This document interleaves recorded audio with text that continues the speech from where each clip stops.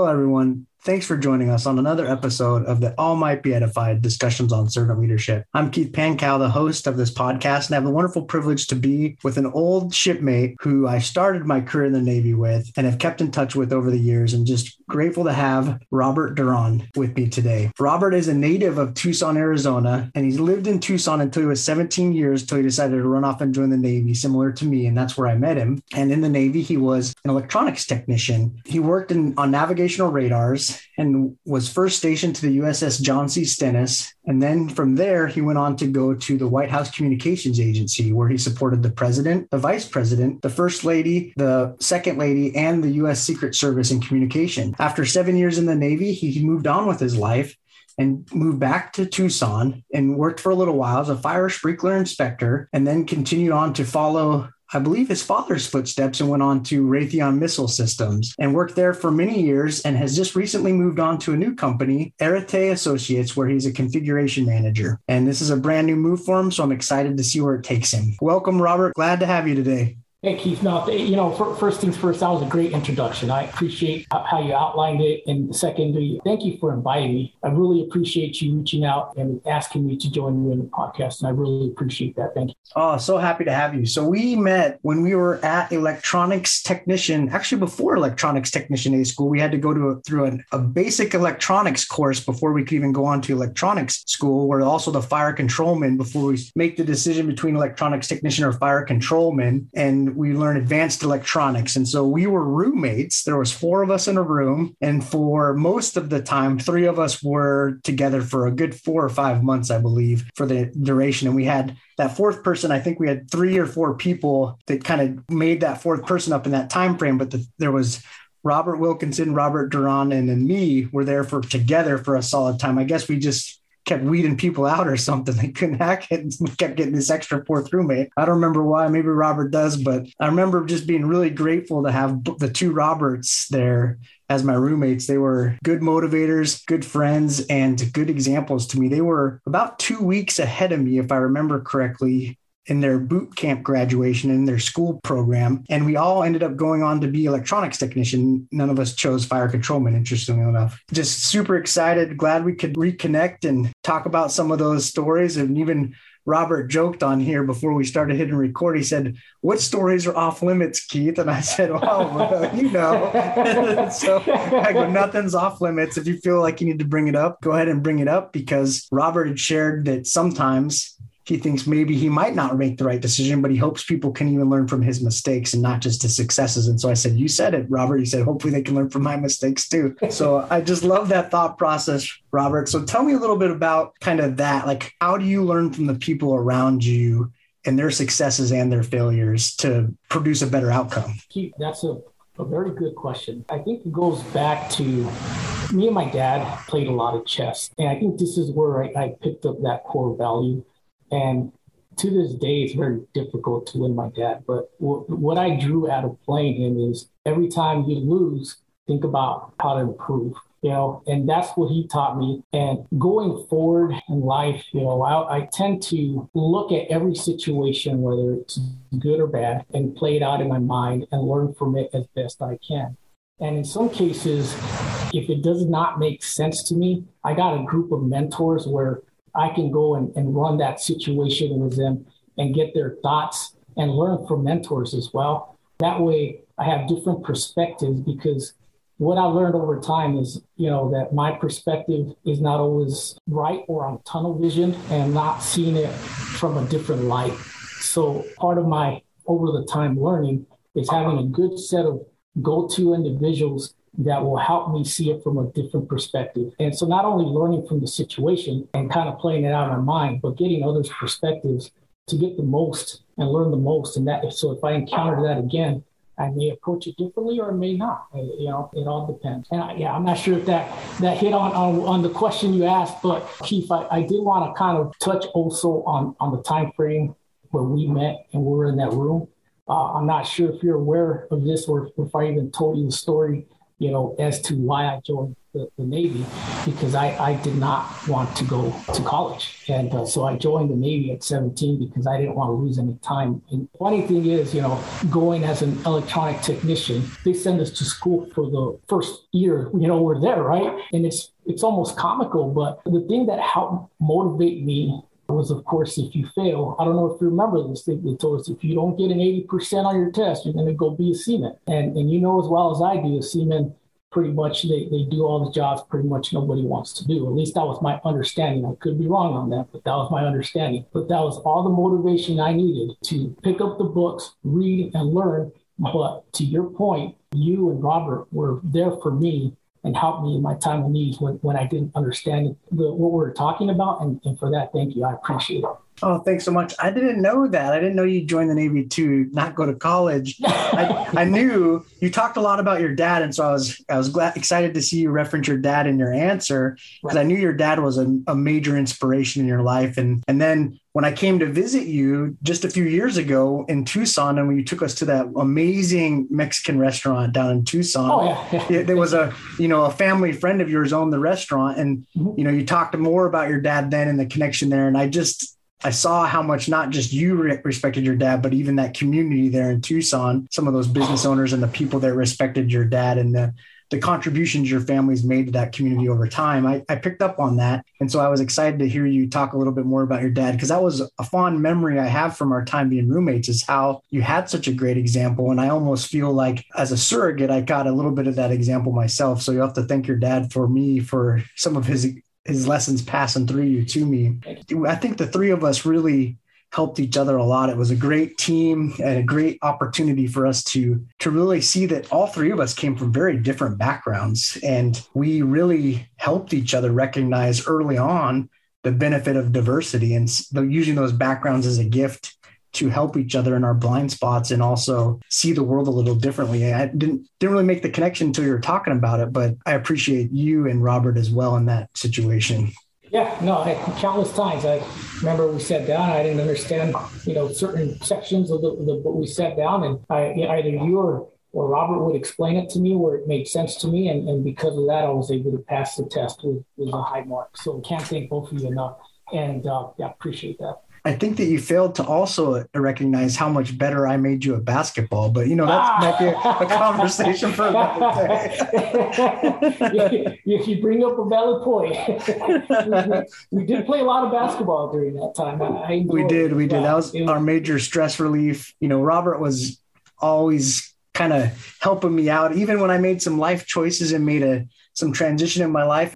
Sailors that like to go to the bars a lot, I decided I wasn't going to hang out with them as much. And I hanged out with a different group. Robert would always come to me to different activities, always willing and excited to learn and support people around him, regardless of their choices. And I really appreciated that. Now, kind of going back to this influence of your father, I know that you are a father as well. You have 3 kids and one of your sons getting ready to go off to college now. I know you're really excited. We've been texting about it. And I think about your decision, since you brought it up, of joining the Navy, not to go to school. And now you have a bachelor's degree and an MBA.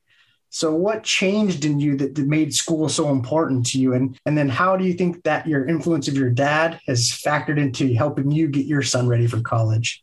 So, not going to college during that time frame was one of the deciding factors as to why I joined the Navy. Of course, it was something I've always wanted to do. My grandfather was in the United States Navy. My dad was in the Marine Corps. But yeah, that was one of the major pushes because I didn't want to go to college. So to answer your question, as far as, I ended up getting my bachelor's and I ended up getting my MBA, it is because during that time frame, that year of going through tech school and learning electronics, I picked up really good study habits. Like I had picked up the formula to understand the material. And because of that, it allowed me to go to college and do very well. And folks like yourself, I was able to reach out when I didn't understand. And they helped me throughout my career. So, like for example, when I started my bachelor, I had I can't thank this individual enough, John Sue. He was another major mentor of mine during my tenure time within the United States Navy. I wasn't the best at grammar, and he sat down and helped me understand it. And that helped me, in addition to the discipline I learned in the tech core, helped me navigate successfully through college. Nice. Did your son struggle with wanting to go to college, or is he different than you and he always wanted to go to college? And how did you mentor him in those decisions? He's a self-starter. Like I said, I thank God, and also God.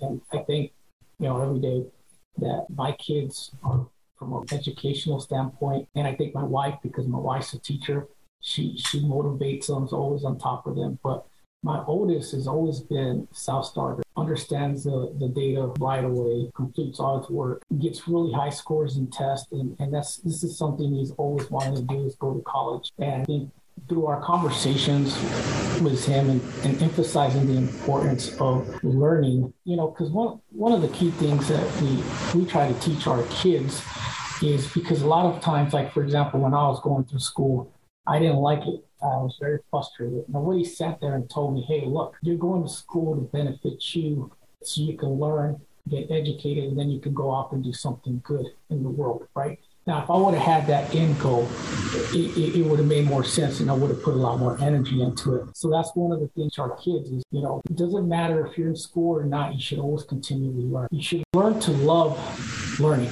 Does that make sense? So if you love learning, it just comes natural.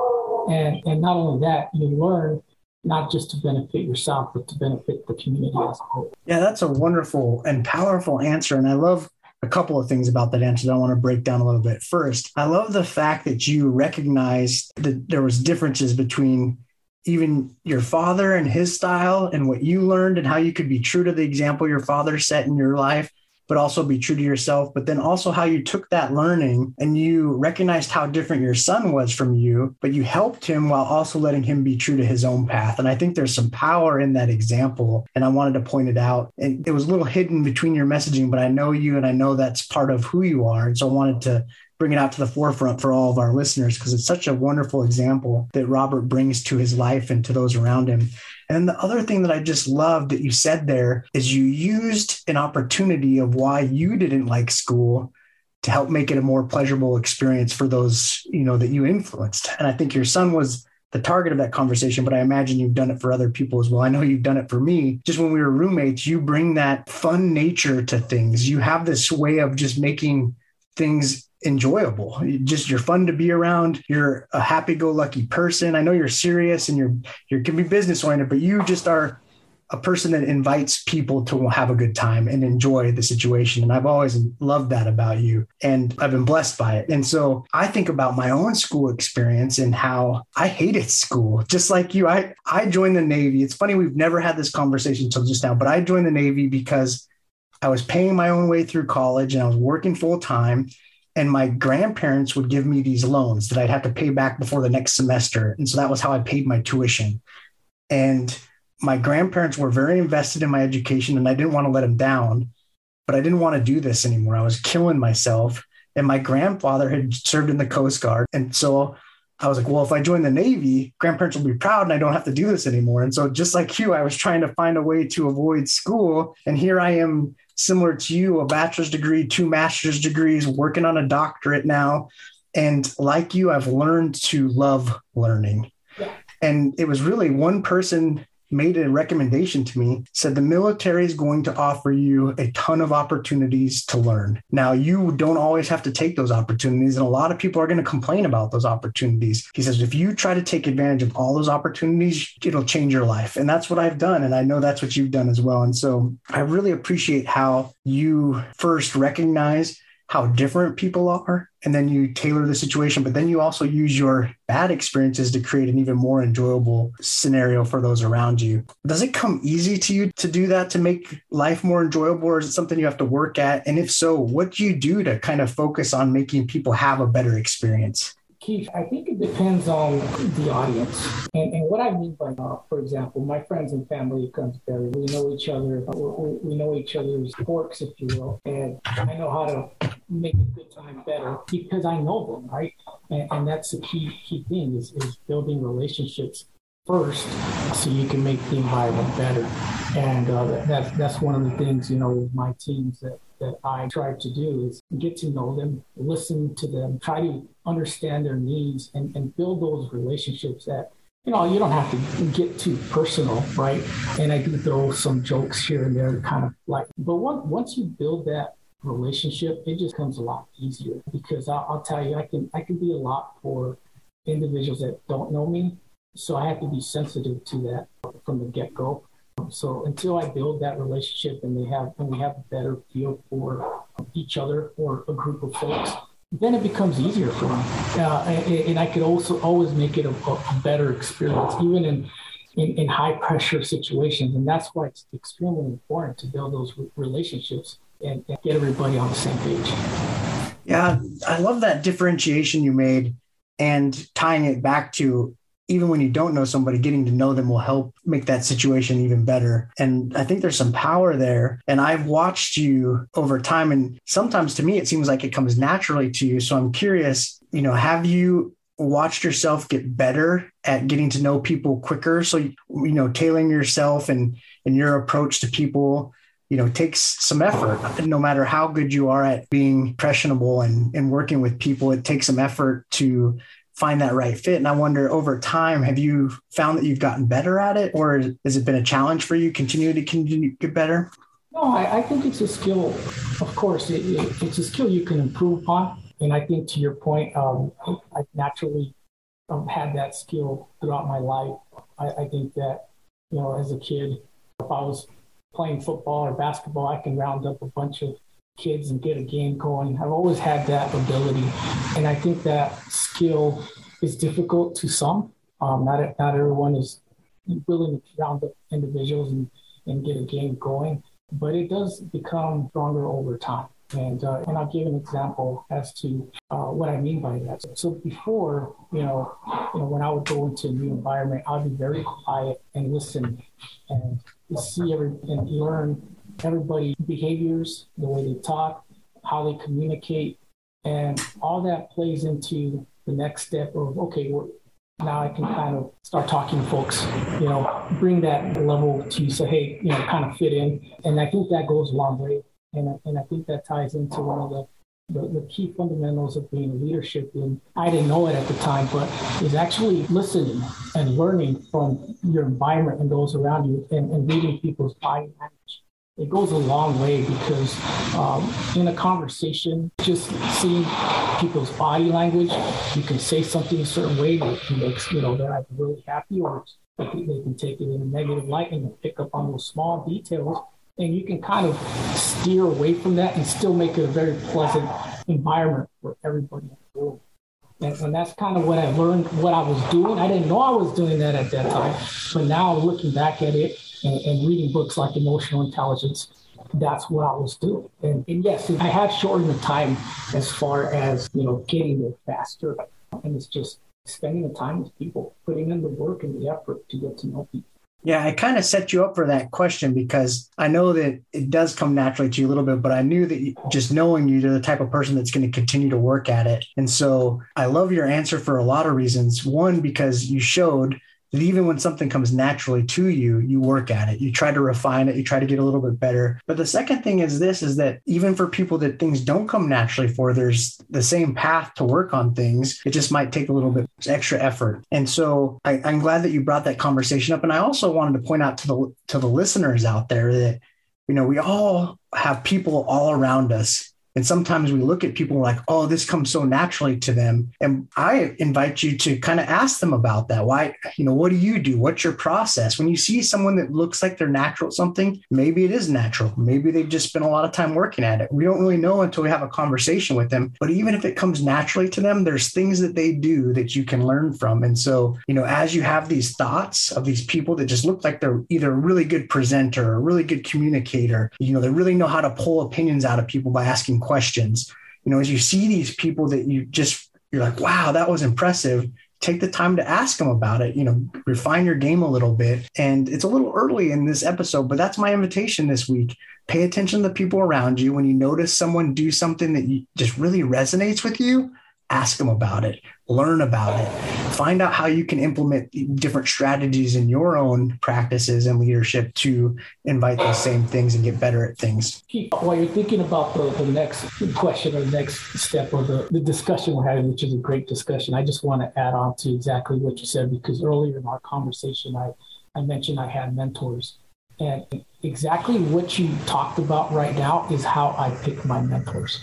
If there was an individual that had command of the room, everybody was listening to him, if he or she was able to get it out, everybody aligned on a huge goal and get it completed, and just the way they communicated, the way they treated everybody, they got everybody, on the same page and did it in a fun way. That's how I picked my mentors.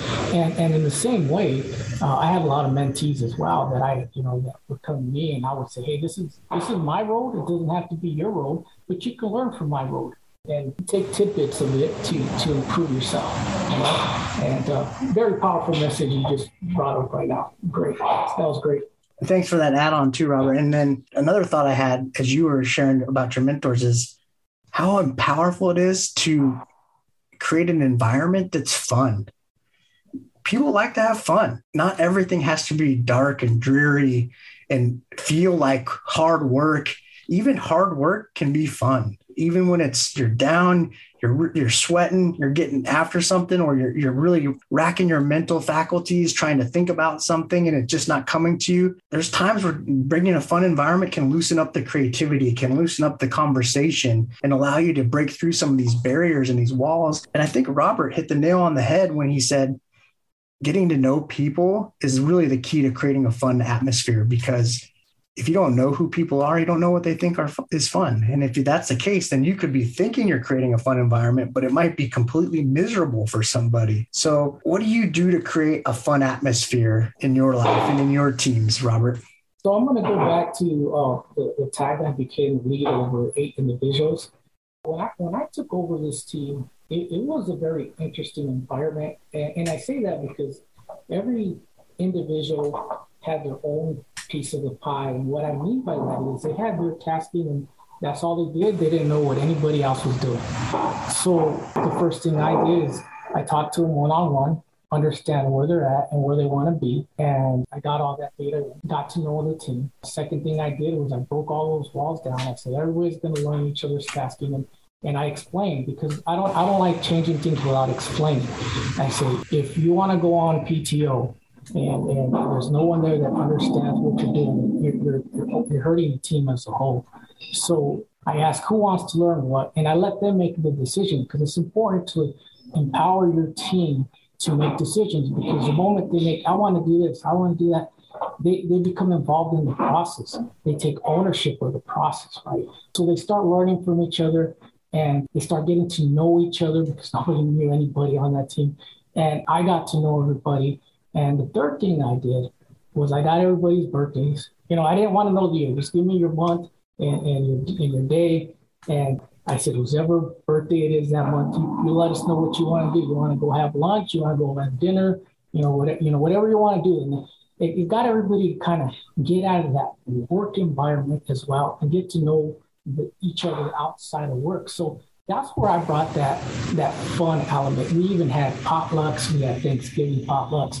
And the culture started to change, right? And not only did it start changing, it was being noticed by, everybody. Hey, what's going on? What changed? And I said, and we started inviting other groups to our potlucks, and it got pretty big. So not only did I impact my team, but other teams that worked with my team started saying, hey, can we join? I said, absolutely, you can join. So before you knew it, our Thanksgiving, or holiday lunch, or it went from my team to at least 3 other teams, right? So we had a big conference room. Everybody brought, their sides or dishes, and it was lovely to have food and build those relationships with those people. And then you just get to know them at a whole other level. And it was a fun environment.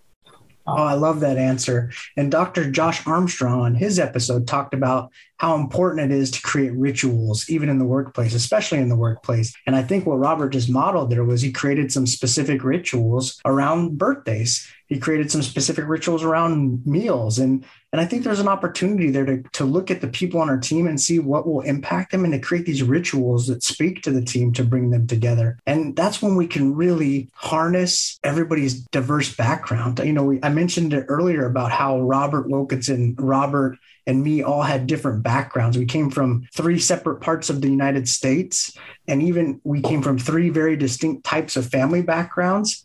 And, our cultural influences were very different from one another's, but we became really, really great friends. We did pretty much everything together as we went outside of class. We went to activities together. We hung out. We played basketball. We worked out. We did all this stuff, and we got to know each other really well. And that's why we could share these experiences about what worked from each other and then learn from it and benefit and use this gift of diversity that so often we're hesitant. We like to surround ourselves with like people, but that's very limiting and it doesn't allow us to grow. But when we can surround ourselves with people that aren't like us and we can see where they're coming from, we can really expand our horizons and our understanding of things. So I just really love that answer and the rituals you create with your workplace. Thank you. Thank you. I remember when we were selecting schools and different things like that of what we're going to do, you knew you wanted to go to the White House communication team, if I remember correctly. And you can correct me if I have this memory wrong in my mind, but you had to do one duty before you could do that. And so you'd agreed to a different duty that was going to send you to San Diego so you could be closer to your family. But then you had to switch up your assignment to be eligible for the White House communications team, if I remember correctly. And I remember we went to San Diego for a secondary school, a C school, as they call it in the Navy, together. So Robert and I were very fortunate. We spent the first 13 or 14 months of the Navy together for the most part. And so we moved to San Diego together. We got to hang out even more. And I remember the turmoil of realizing that you were going to have to be further from your family for an extended period of time before taking this assignment. And so I think about this in relation to our work. Sometimes we have to make sacrifices that pull us away from our team, but then allow us to appreciate our teams even more. And I wonder if this experience of accepting an assignment you didn't necessarily want for the assignment you did want, if it taught you anything and how you've incorporated that in your life. Keith, I believe that it absolutely did. Because in life, and I believe I've learned this lesson before that, but in life, when nothing worthwhile, it comes easy, right? So you're always going to have obstacles, and it's always important, the attitude on how you take it on, because I could have easily bummed out, gotten a really negative attitude, which could have jeopardized my opportunity to go work at the White House. And the way I saw it is I'm going to make the most out of this. I'm going to learn as much as I can, not only within the electronic technician function, but make new relationships and help as best as I can while I'm there. And so that's the approach I took going into the USS John C. Stennis. And that's exactly what I did. I built relationships. I played. I loaded my schedule. I took college courses. I presented. Every slot of time, I made the most of it. And the time went by quick because I think I took that type of approach. I got there before you know it. It was a quick, it was a little over a year, but I got to do a cruise, right? I went out there, I worked on radars, I got some good pictures, I had some good memories with individuals on the ship. When my orders came in for the White House, I was still on the ship in the Gulf, and I got to fly off a C-2. So I would have never been able to do that if I didn't have said, hey, I don't want to do it anymore. So it's funny, I'm going to touch on the story. I know it's probably just because I like telling the story.